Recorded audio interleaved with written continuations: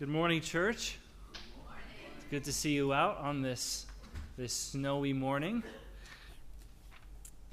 Wasn't sure quite how many to expect with the roads that they're in the way that they are, but I'm glad to see you all here, and glad to be able to look forward with a week away to Christmas to celebrate the coming of our Savior Jesus. A couple of announcements in that vein as we get started this morning, just to make you aware of what to expect for our Christmas services next weekend. We'll have our Christmas Eve service on Saturday evening at 7 p.m. So after your Christmas Eve dinner and before your late night present wrapping, come here and we'll celebrate. We'll go through the Christmas story in Luke, have some scripture readings there, as well as singing some carols together. So that's always a sweet time. One of my favorite services of the year. So please join us for that. That's 7 o'clock on Christmas Eve, and then on Christmas Day we will have. That's a Sunday, so we'll have our worship services as usual at 10:30 to celebrate the coming of our Savior. We won't have Sunday school that morning, so take your time, open your presents, and then come and we'll celebrate the coming of the greatest gift, which is Jesus. And the last thing I have to mention is Miranda and I are hosting our Christmas open house this evening from around 4 to 8, so feel free to swing by, and we'd love to have you there. Miranda will have soup and bread aplenty, plenty of food, but feel free to bring a snack or a dessert if you want to share something. So we'd love to have you there. I think that's all I have for announcements this morning. Dean.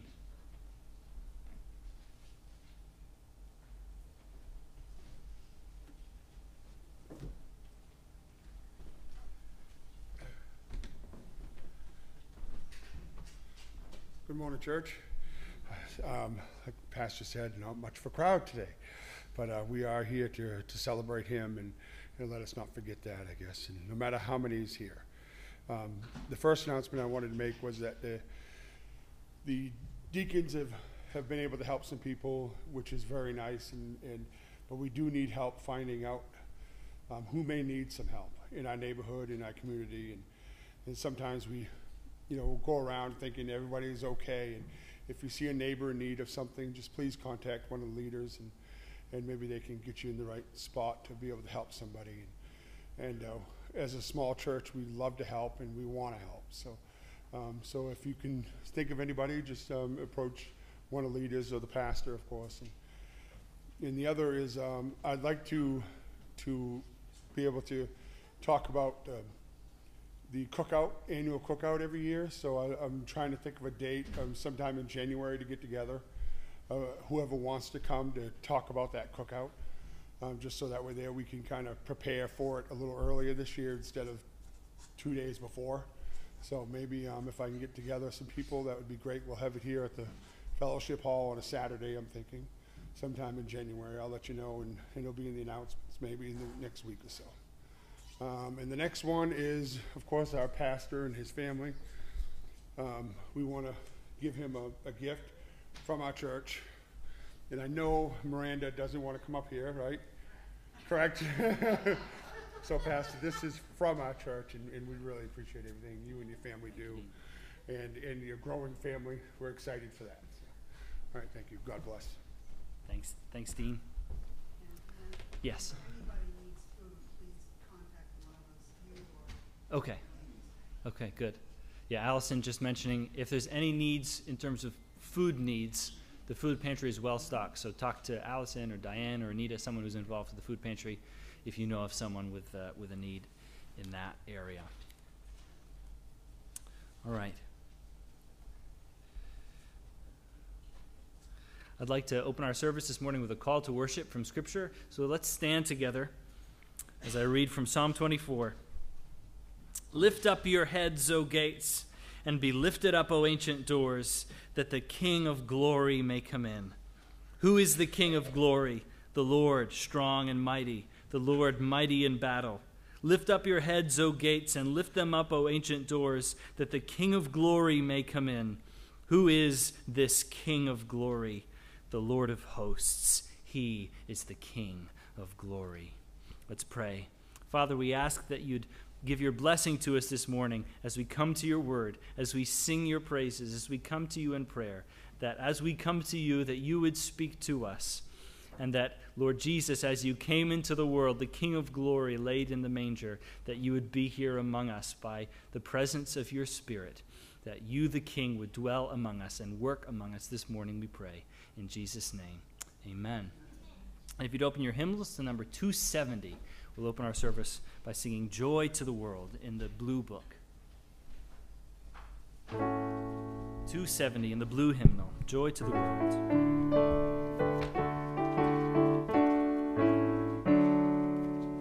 Joy to the world, the Lord is come. Let earth receive her King.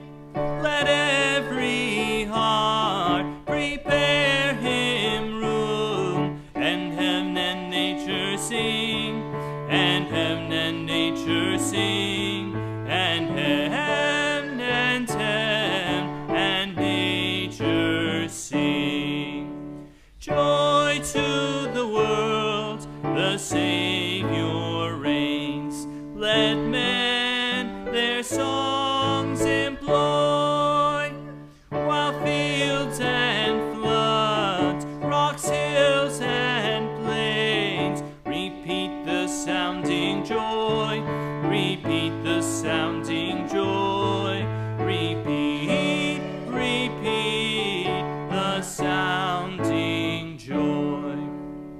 No more let sin and sorrow grow, nor thorns infest the ground. He comes to make his blessings flow, far as the curse is found, far as the curse is found, far as the curse is found. He rules the world with truth and grace, and makes the nations prove the glories of his righteousness, and wonders of his love, and wonders of his love, and wonders of his love. Amen. Amen. You can be seated at this time. And Dean and Bill, could I have you come forward to take the offering this morning?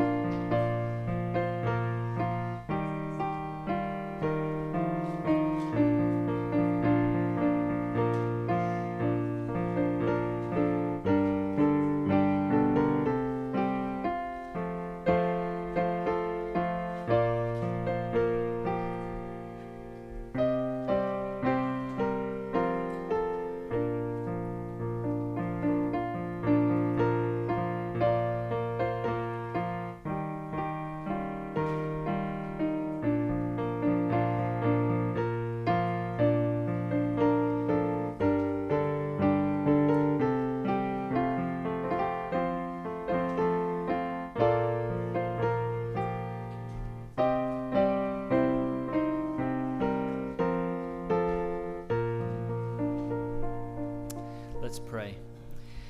Father, in this season of rejoicing, we're reminded of the many blessings you give us. We thank you for the many ways you provide for us, financially, with clothes, with housing, with food to eat. We acknowledge that every good gift is from you. And we ask, Lord, that you'd bless our giving as we give to the work of your church and the advancement of your gospel, that these funds would be used wisely and for your glory in liberty and around the world. We pray these things in Jesus' name. Amen.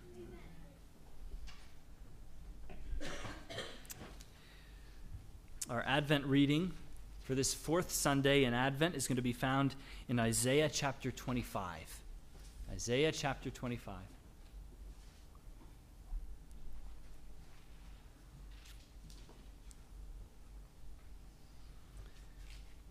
Isaiah 25 is a hopeful chapter, page 548 in your pew Bibles, it speaks of a coming day when the Lord will make things new.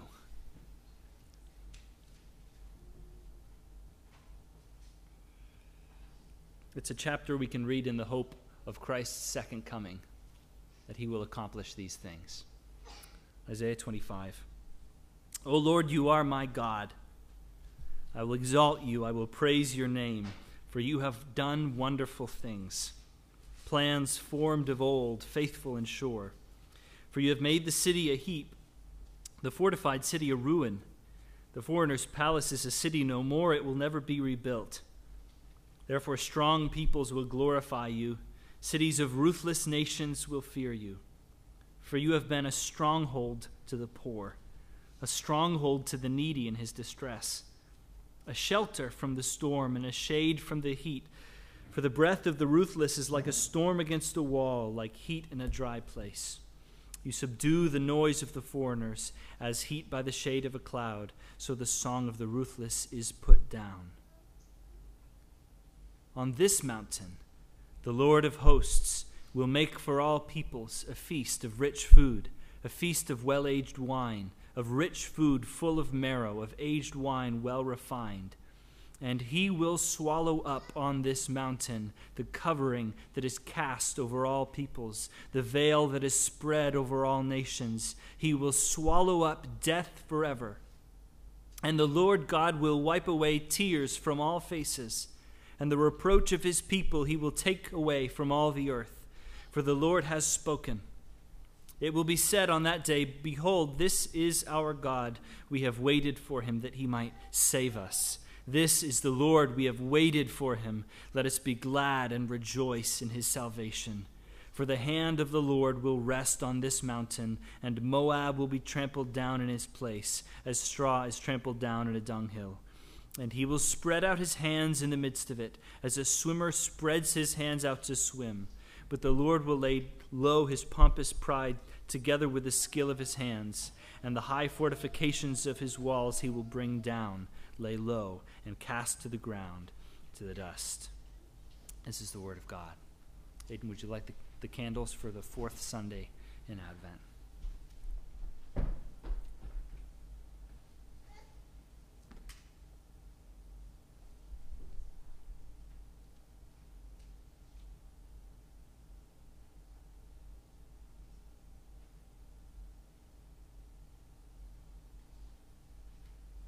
Good job. Thanks, buddy. You can open your green book and stand together. We're going to sing number 204, All Glory Be to Christ. And then immediately after that, number 46.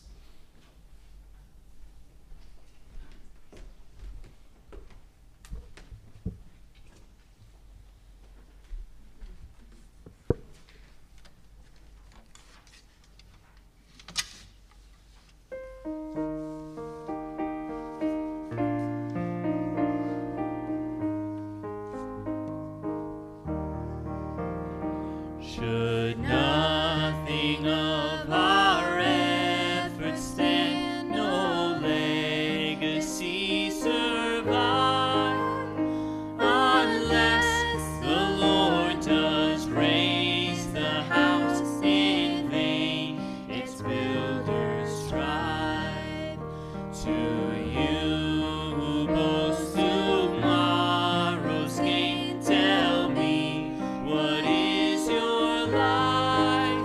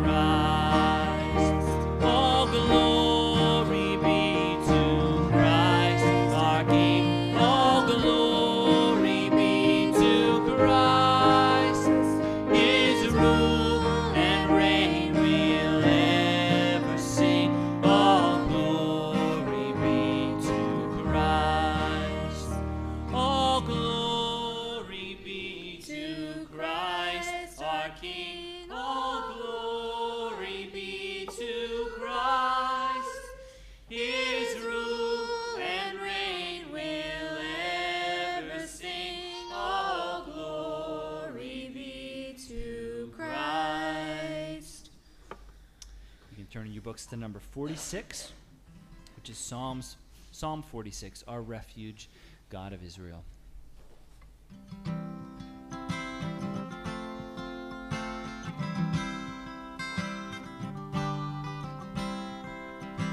God is our refuge and our strength, our present help in doubt and pain.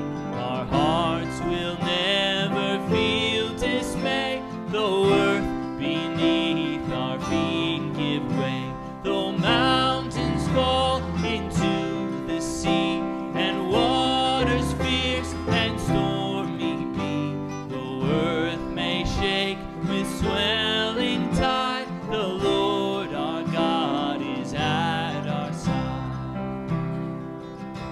There is a river flowing grand, whose streams make glad God's holy land. The dwelling of our God most high is steadfast in his dawning light. Though nations rage and kingdoms fall, the earth shall melt before his call.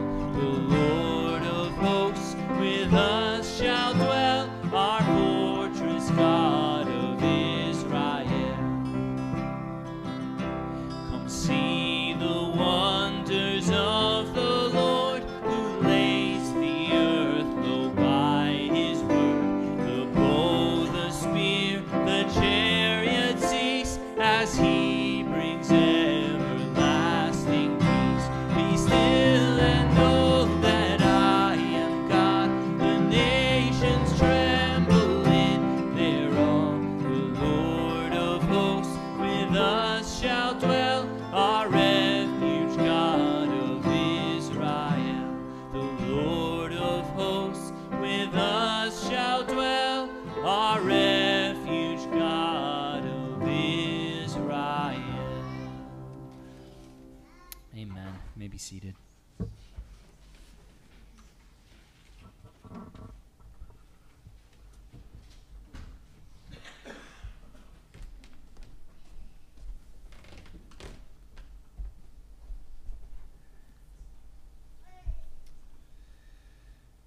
I'm going to take some time now to go to the Lord together in prayer.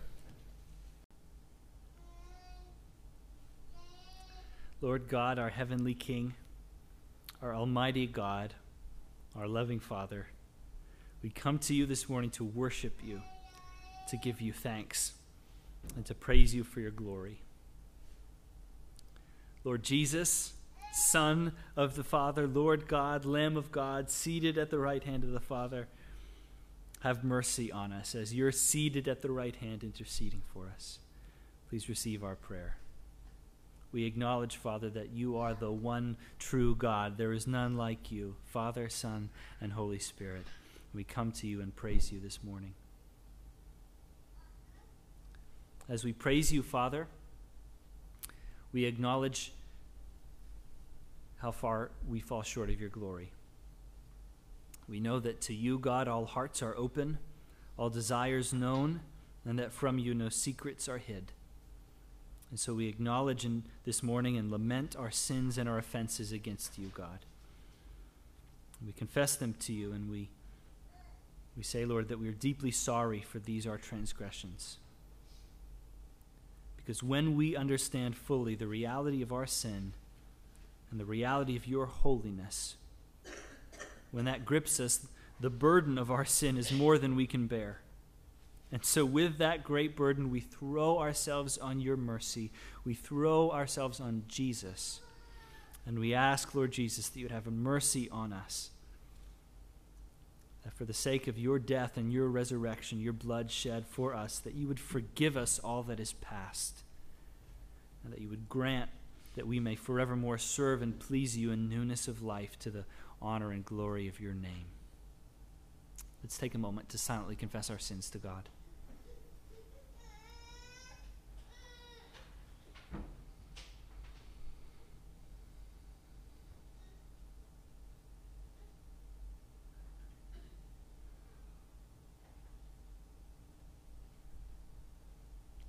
Hear the word of God to all who truly turn to him. From 1 Timothy 1, this saying is trustworthy and deserving of full acceptance, that Christ Jesus came into the world to save sinners.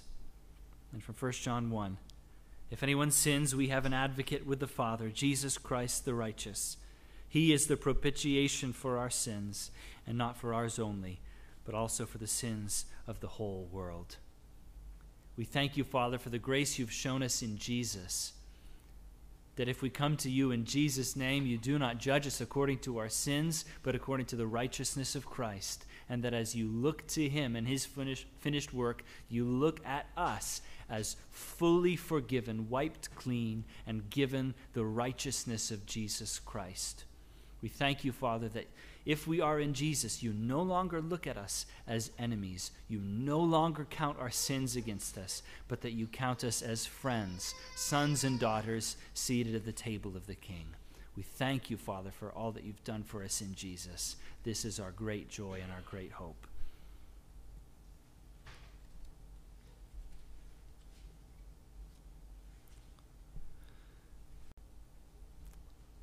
I ask, Lord, that you'd be at work among us in the rest of our service this morning, that you, Lord Jesus, would be lifted up and glorified, that you would plant our joy more fully, more deeply rooted in Jesus and in all that he has done, so that when the presents are all opened and the eggnog is all gone, we would still be rejoicing in the coming of the King, God with us, Emmanuel. We pray these things in Jesus' name. Amen.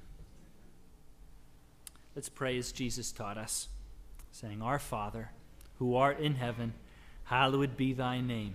Thy kingdom come, thy will be done, on earth as it is in heaven.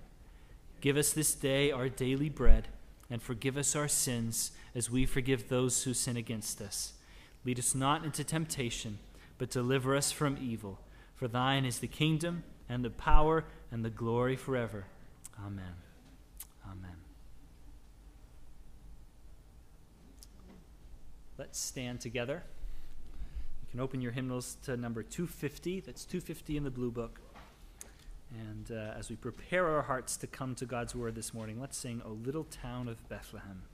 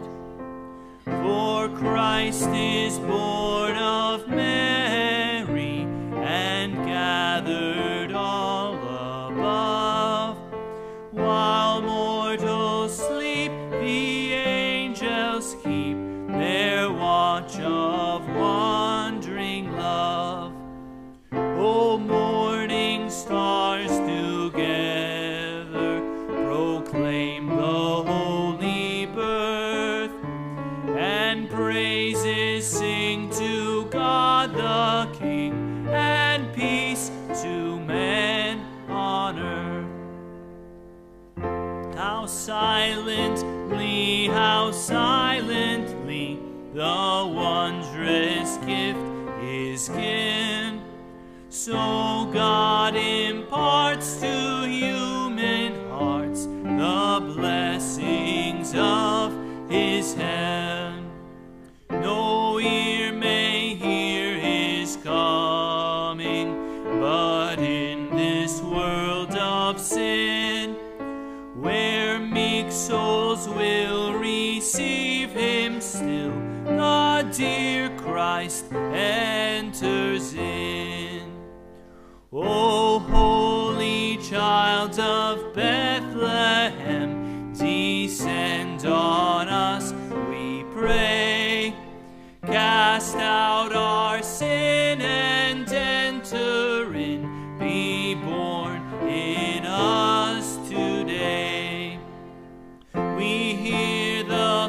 Christmas, angels the great glad tidings tell. Oh, come to us, abide with us, our Lord Emmanuel. Amen. You may be seated.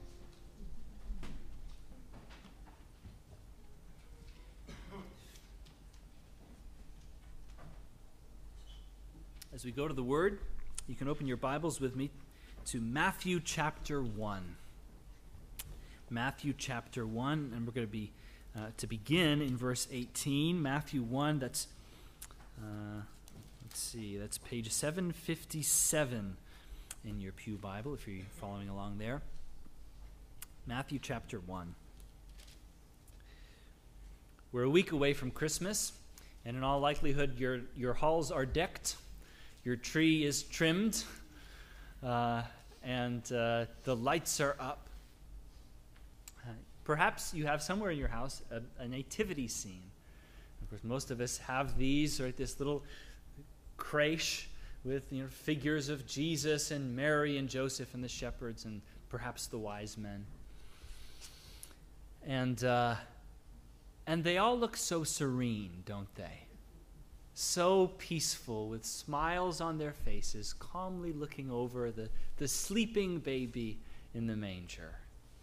Maybe you've received Christmas cards by this point, which depict in painted form, right, the nativity scene with halos around their heads and light shining off of the clean, smiling, sleeping face of baby Jesus. Right, this is the image we have in our minds, maybe. This is even what we sing, right? Silent night, holy night. Or in Away in a Manger, right? The sleeping Lord Jesus, no crying he makes, right? This is the image we like to imagine.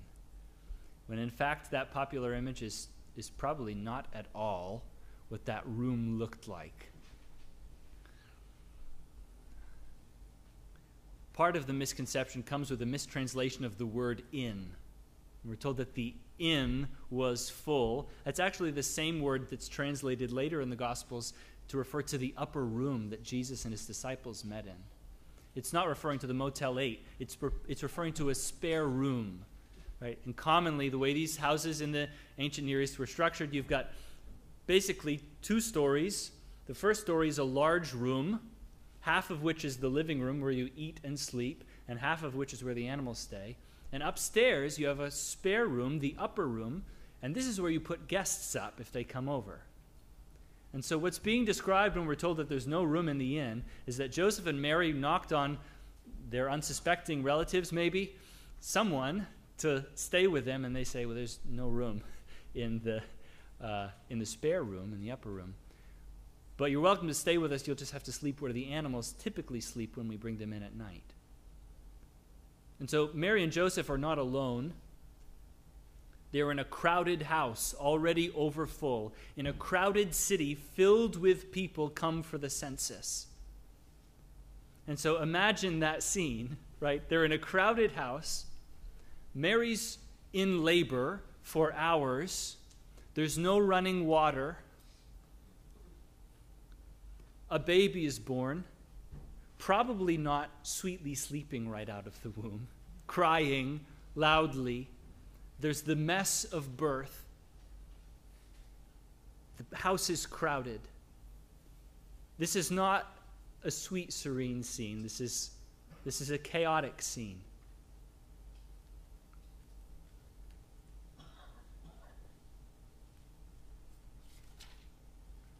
This is a disruptive scene. Childbirth is disruptive.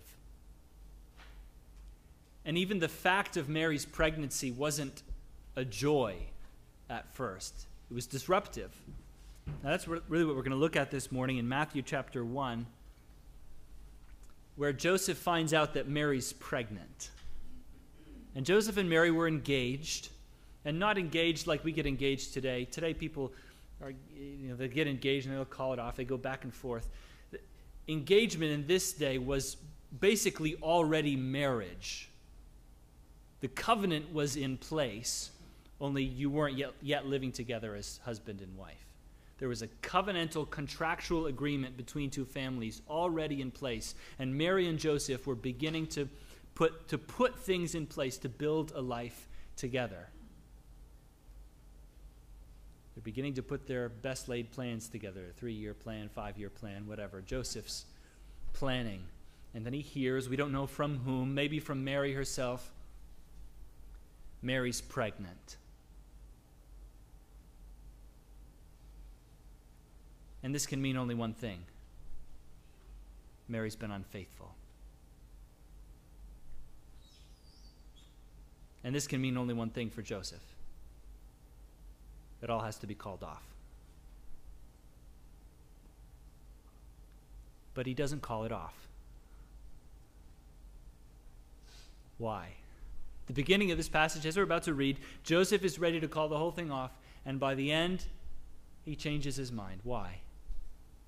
Because an angel appears to him in a dream and tells him the true meaning of this pregnancy, the true identity of this child who is to be born.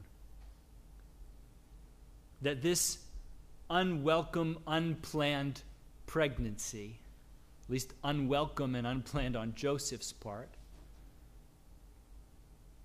though it may have seemed a disruption to him, was a God-giving, saving, long-planned, divine disruption in which God was bringing salvation to the world.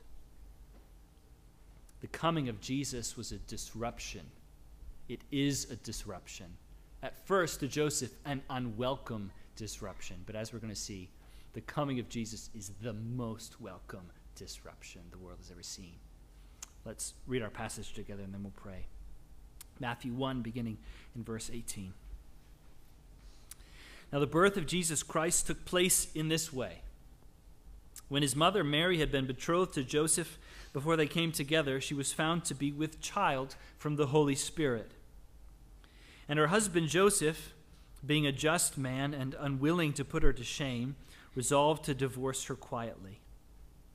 But as he considered these things, behold, an angel of the Lord appeared to him in a dream, saying, Joseph, son of David, do not fear to take Mary as your wife, for that which is conceived in her is from the Holy Spirit. She will bear a son, and you shall call his name Jesus, for he will save his people from their sins. All this took place to fulfill what the Lord had spoken by the prophet. Behold, the virgin shall conceive and bear a son, and they shall call his name Emmanuel, which means God with us. When Joseph woke from sleep, he did as the angel of the Lord commanded him. He took his wife, but knew her not until she had given birth to a son, and he called his name Jesus. This is the word of God. Let's pray. Father, even as you sent an angel to appear to Joseph and to announce to him the identity of this child who is coming into the world, so too we ask that you, by your Holy Spirit, would come to us this morning, and in the words of this angel, that you would announce to our hearts and to our minds the coming and the identity of this Jesus, that we would see him for who he is, not as a domesticated Jesus, but as the disruptive Savior of the world. We ask that this Christmas season you would be at work in our hearts, Lord Jesus, that we would see you for who you are and rejoice. We pray this in Jesus' name. Amen. The coming of Jesus is disruptive. It's disruptive. First, just in the most basic sense, the coming of Jesus was an unwelcome disruption for Joseph. And that's what we've just read. Verse 18, the birth of Jesus Christ took place in this way.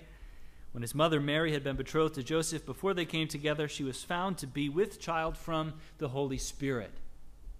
Now, Mary knows this. Mary knows what's going on. It had been announced to her prior to the conception of Christ by the angel Gabriel, all that was going to take place. So Mary's in the know.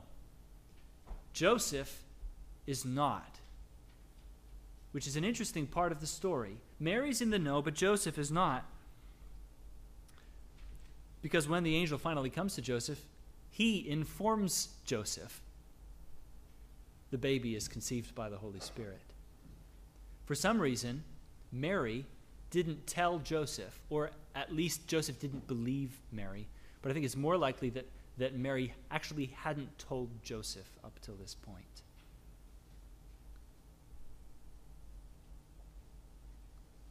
Imagine how it would have sounded. After Joseph finds out, right? She's pregnant. Conclusion, she's been unfaithful. Even after our engagement, she's sleeping around.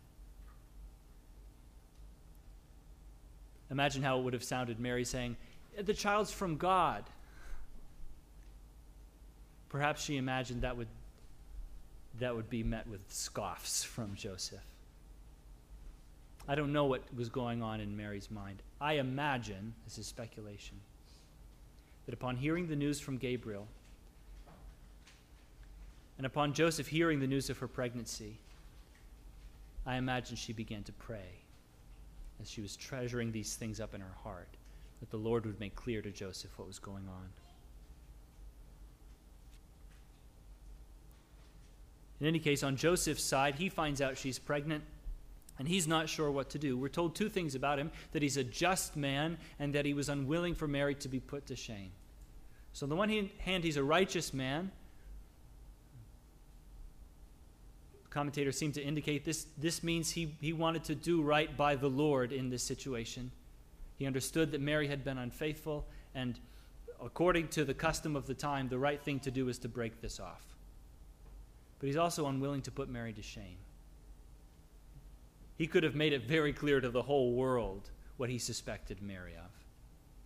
But instead he handles this quietly. He doesn't want to put Mary to shame, but at the same time he doesn't believe he can in good conscience still marry her. And so we're told that he resolved to divorce her quietly. He hadn't acted on this yet. And in verse 20 we're told that as he considered these things, an angel came to him. So I imagine him lying on his bed, unable to sleep in the middle of the night, wrestling through these questions in his mind, unable to resolve them. And maybe in a moment of drowsiness he falls asleep, and a dream, an angel appears to him. An angel of the Lord appeared to him in a dream, saying, Joseph, son of David, do not fear to take Mary as your wife, for that which is conceived in her is from the Holy Spirit. The first thing the angel tells Joseph about this child, about this unwelcome disruption of a pregnancy, is that this is a God-given disruption. That this child has been conceived by the will of God. That which is conceived in her is from the Holy Spirit.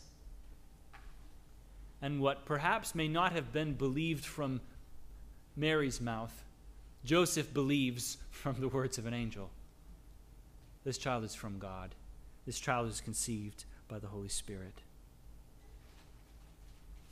I imagine two things were going on in Joseph's mind and heart. First, relief. Phew, I didn't think Mary was capable of that.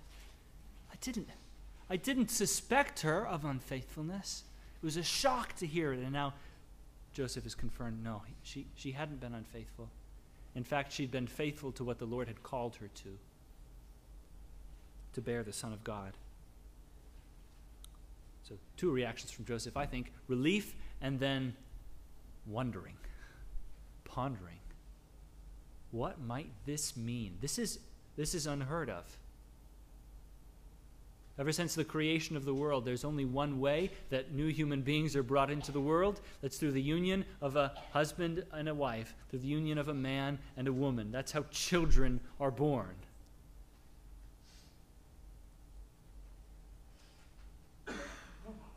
And yet here Joseph is being told, a child is going to be born who has no human father. This child will be born of the Holy Spirit. And this puts this child in a unique category in which only 3 people have ever existed, which is those people who have no human father, which would be Adam, Eve, and Jesus. Right? Adam formed out of the dust by God, Eve formed out of Adam's rib, and Jesus conceived by the Holy Spirit in Mary's virgin womb.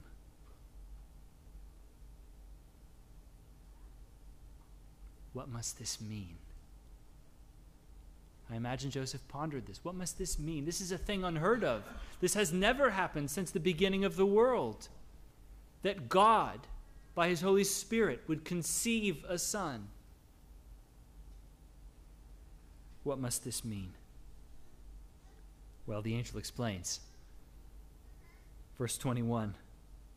I suspect Joseph figured this child must be of some significance. If an angel is coming and announcing this holy, divine birth, who must this child be? The angel tells him, verse 21, she will bear a son, and you shall call his name Jesus, for he will save his people from their sins. This unwelcome disruption is, according to the angel, a God-given disruption, and secondly, a saving disruption. This child is coming to save his people from their sins. It's interesting, in verse 21, he assigns Mary and Joseph jobs. He says, here's what's going to happen. Mary's going to give birth to a son. And then you, Joseph, and the language is quite clear here. He's referring to Joseph in the singular. You have the responsibility to name this boy. The Lord is calling Joseph through the angel to take responsibility for this child who's not his, first by saying, you stick around with Mary, don't put her away, and you stick around for this boy. You, Joseph, actually have the responsibility to name him. I'll tell you the name. God's the Father here of Christ, but he entrusts Joseph with the responsibility, and the name he gives him is a name we're very familiar with, Jesus. Jesus, which in Hebrew is actually the same name as the name Joshua. We translate it differently in English. It's the same name, Yeshua, and it means God saves. God saves. And God used Joshua in the Old Testament to deliver his people, to save them into the promised land. And God was going to use this Jesus for a much greater salvation. A salvation the angel describes. He will save his people from their sins. From their sins. This Savior will come with a solution for the deepest human problem. A Savior was coming now, born of God in a way not seen since the garden, to solve the problem of the curse which had plagued humanity ever since the garden.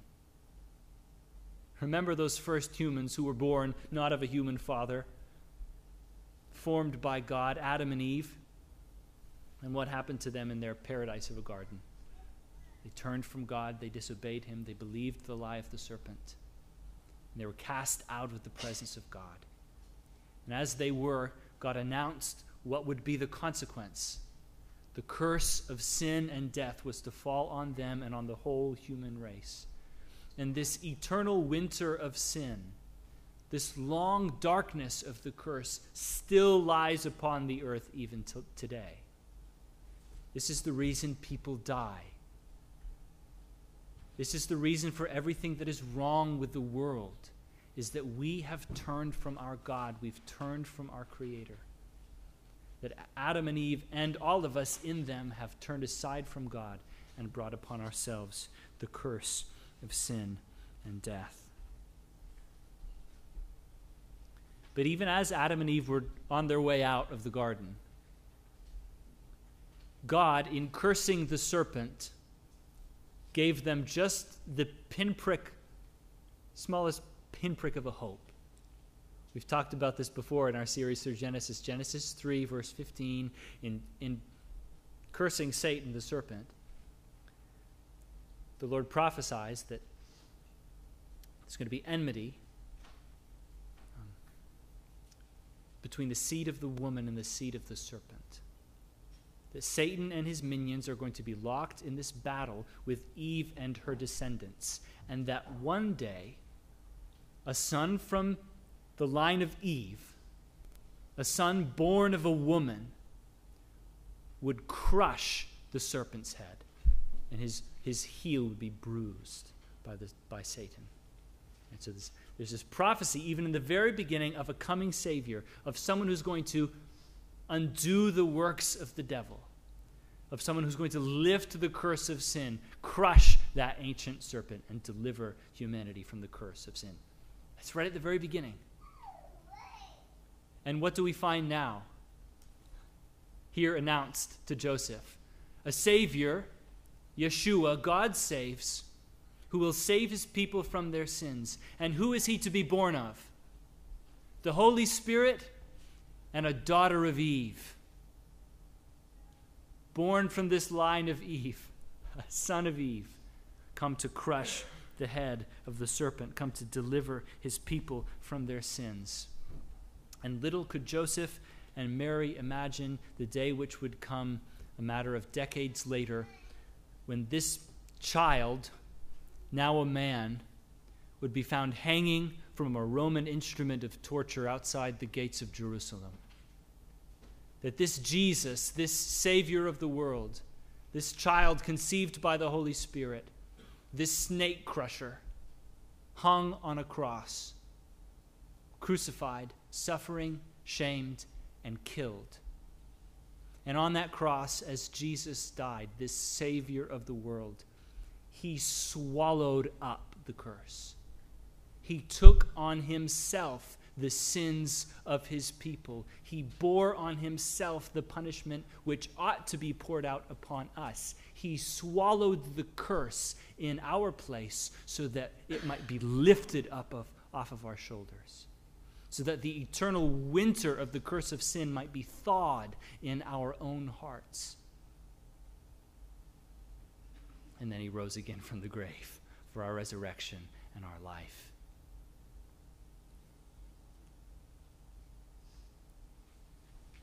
Who is this unwelcome disruption, Joseph? He's a God-given disruption. He's a saving disruption. This is Jesus, the Savior. And in verse 22, the gospel writer Matthew informs us all this took place to fulfill what the Lord had spoken by the prophet. And then he quotes from the prophet Isaiah. We'll get to that in a second. But first I want to consider just this phrase. All this took place to fulfill what the Lord had spoken by the prophet. Jesus' birth was not in Joseph's 3-year plan, but it was in God's plan. A plan stretching all the way back to the garden, the promise of the one who would crush the serpent, and even stretching farther past that. In Ephesians 1 and other places, Scripture teaches that the coming of Jesus was the culmination of an eternal plan of God, whose foundations were laid even before the foundation of the world. That from all eternity, God had planned to send his Son in love after us to redeem us, to save us from the curse of sin and death. The coming of this Jesus, this Son, was a God-given disruption, a saving disruption. Joseph figured, this is going to disrupt my plans. We can see Jesus was coming to disrupt the curse, to break death, to disrupt the stranglehold of sin on this earth. And finally, we see, again, now in verse 23, that the coming of this Jesus is a divine disruption. Behold, the virgin shall conceive and bear a son, and they shall call his name Emmanuel. And Matthew here is quoting from the prophet Isaiah, who in Isaiah 7 uttered these words in a conversation with King Ahaz. And in prophesying the destruction of Ahaz's enemies and the destruction of Judah, the Lord gives Ahaz this sign. You watch. A virgin will conceive and bear a son, and they shall call his name Emmanuel. And by the time that happens, the nations you're so afraid of will be gone, and your nation Judah will have fallen. You watch for the sign. It took many centuries, but here's the sign. Behold, the virgin shall conceive and bear a son, and they shall call his name Emmanuel. And this is one passage which fits together with all the other passages in Isaiah and the rest of the Old Testament, looking forward, pointing forward to this Savior, this Son of Eve, this Son of David, this Messiah who would save the world from our sins. And it's no wonder Matthew quotes this passage here. It's fitting. It explains why Jesus was born of a virgin. The virgin shall conceive and bear a son. This is Mary. And it also gives Jesus another name, which helps us to understand his identity. What's going on here? Right? Again, that question I'm sure was in Joseph's mind. Conceived by the Holy Spirit, what must this mean? What is God doing? This is unheard of in the history of the world. What is going on in my fiancé? What's happening there? What is God doing? And Matthew explains for us in this second name of Jesus, Emmanuel, which in Hebrew means, as Matthew translates it, God with us. God with us. Jesus is Jesus. He's the salvation of God, but he's also God with us. Which hints at the most disruptive, the most earth-shattering reality about this Jesus. That there in the manger at Jesus' coming at Christmas, God was dwelling among us. And this gets at the core of what we celebrate at Christmas, the core of what we believe as Christians, that in the person of Jesus Christ, God dwelt bodily. That in the person of Jesus Christ, God has actually come near. God has actually entered into his creation in the person of Jesus Christ, who was and is truly God and truly man, God with us. And the implications of this begin to unfold on out to eternity once we begin to consider them. Again, think back to the garden, think back to the curse. When Adam and Eve were cast out of the garden, remember there was an angel stationed at the entrance of the garden, at the gates, with a flaming sword, and this symbolizes, this shows, human beings under the curse of sin are no longer allowed into the presence of God. We've been cast out, or maybe more accurately, we've cast ourselves out by our sin. A sinful people cannot dwell in the presence of a holy God. And this grief, this wound, is the great grief beneath all other griefs, the great longing underneath all other longings, the great brokenness, the great rift underneath everything that's wrong with the world. Because we were made to know and love and enjoy the presence of God. We were made to walk with him. We were made to know him. We were made to love him and to obey him. And by tearing ourselves away from him in the fall, we've actually torn ourselves away from the only one who can truly give us rest. It was Augustine who said, our hearts are restless until they rest in thee. And so we long for this. And then the skeptics say, well, where is God if he exists? Where can we see him? Where can we hear from him if there is this God? Well, the fact is we've alienated ourselves from him. We've turned aside from him. We don't want to see him. And the blazing reality of the incarnation of Christ is actually in the person of Jesus. God has come near. God has revealed himself. If you're looking for God, you need to look no further than the person of Jesus Christ. God with us. God come to dwell among us. And not just God come to us, but God come to us to save us and to bring us back to himself. When we were running from him, headlong into destruction, like sheep from a shepherd, stuck in the thorns, God came after us in kindness and in love, humbling himself to the point of being born as a baby and laid in a feeding trough of a poor family in a backwater region. God with us. God in love come after us to bring us back to himself.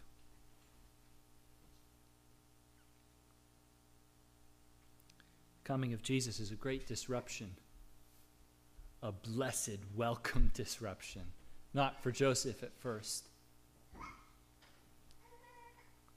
but as he comes to realize this is a God-given disruption, this is a saving disruption, this is a planned disruption, a divine disruption, not just of Joseph's 3-year plan, but of the curse which lays upon the world. Jesus has come to break it, to lift it, and to usher in an eternal kingdom of life and of salvation. And this is our hope, not only that Jesus has come, but that Jesus will come again.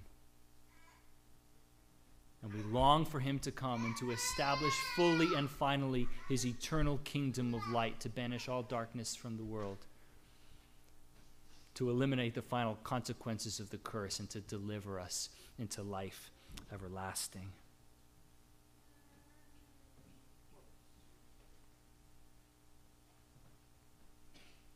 The coming of Jesus is a wonderful, blessed, glorious disruption of everything that needs to be torn down in this world and in our hearts. And so I would encourage you this Christmas season not to domesticate Jesus. The story of Jesus is not a nice story to keep contained in your manger scene. The story of Jesus is the universal story which will one day swallow up death forever. The story of Christmas is the story of the salvation and the redemption of the cosmos. And you are caught up in that story, whether you know it or not.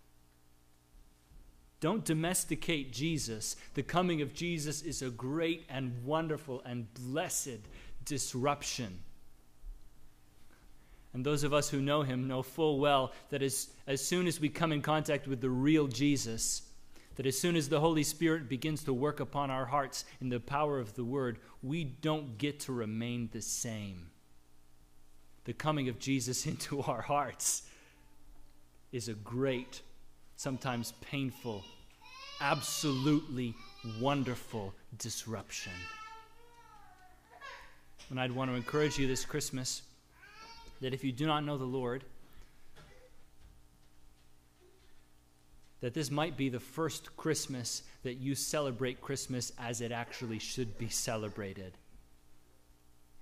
Not as a mere rejoicing in presents and eggnog, which will end by January 1st, but as a celebration of the eternal kingdom of God and of the salvation of Jesus Christ, of which there will be no end. That's the rejoicing we get to step into. If you don't know that rejoicing, step into it today. Come to Jesus. Turn from your sins. Throw yourself on him for forgiveness. Bow your knee to the King in the manger. God with us, Emmanuel. And for those of us who know him, my encouragement for us in the next week, 2 weeks, is rejoice. Rejoice. Your King has come, and he's coming again. Emmanuel, God with us. Celebrate the love of God in Jesus Christ. My prayer is that our homes, our families, our church communities would be characterized by and known by our great ability to party at Christmas. Don't be out-celebrated by the people around you at Christmas. We have so much more to rejoice in at Christmas. We who know the Savior, we who have come to know Emmanuel. The coming of Jesus is a great, a God-given, a saving, a long-planned, a wonderful, divine, joyful disruption. Let's celebrate it this week. Let's pray. Father, we ask that you would teach us to rejoice in Jesus. We ask that day by day you would give us a clearer understanding of the magnitude of what he has done and is doing. We pray, Lord, that as we look forward to the coming of Jesus in his second coming, that you would prepare us to receive him, that we would be found ready. We pray, Lord, that each of us may look to Jesus and have received him as Savior and as Lord in his first coming, so that in his second coming we would be brought into his eternal kingdom. We look forward to that. We look forward to all things being made new. We look forward to death being swallowed up forever, as we read in our Isaiah reading this morning. We long for that day. We pray that as we long for it, we would rejoice this year at Christmas time in the coming of Emmanuel. We pray these things in Jesus' name. Amen. Let's stand together and we'll sing the doxology as we finish this morning. Praise God from whom all blessings flow. Praise him, all creatures here below. Praise him above the heavenly hosts. Praise Father, Son, and Holy Ghost. Amen.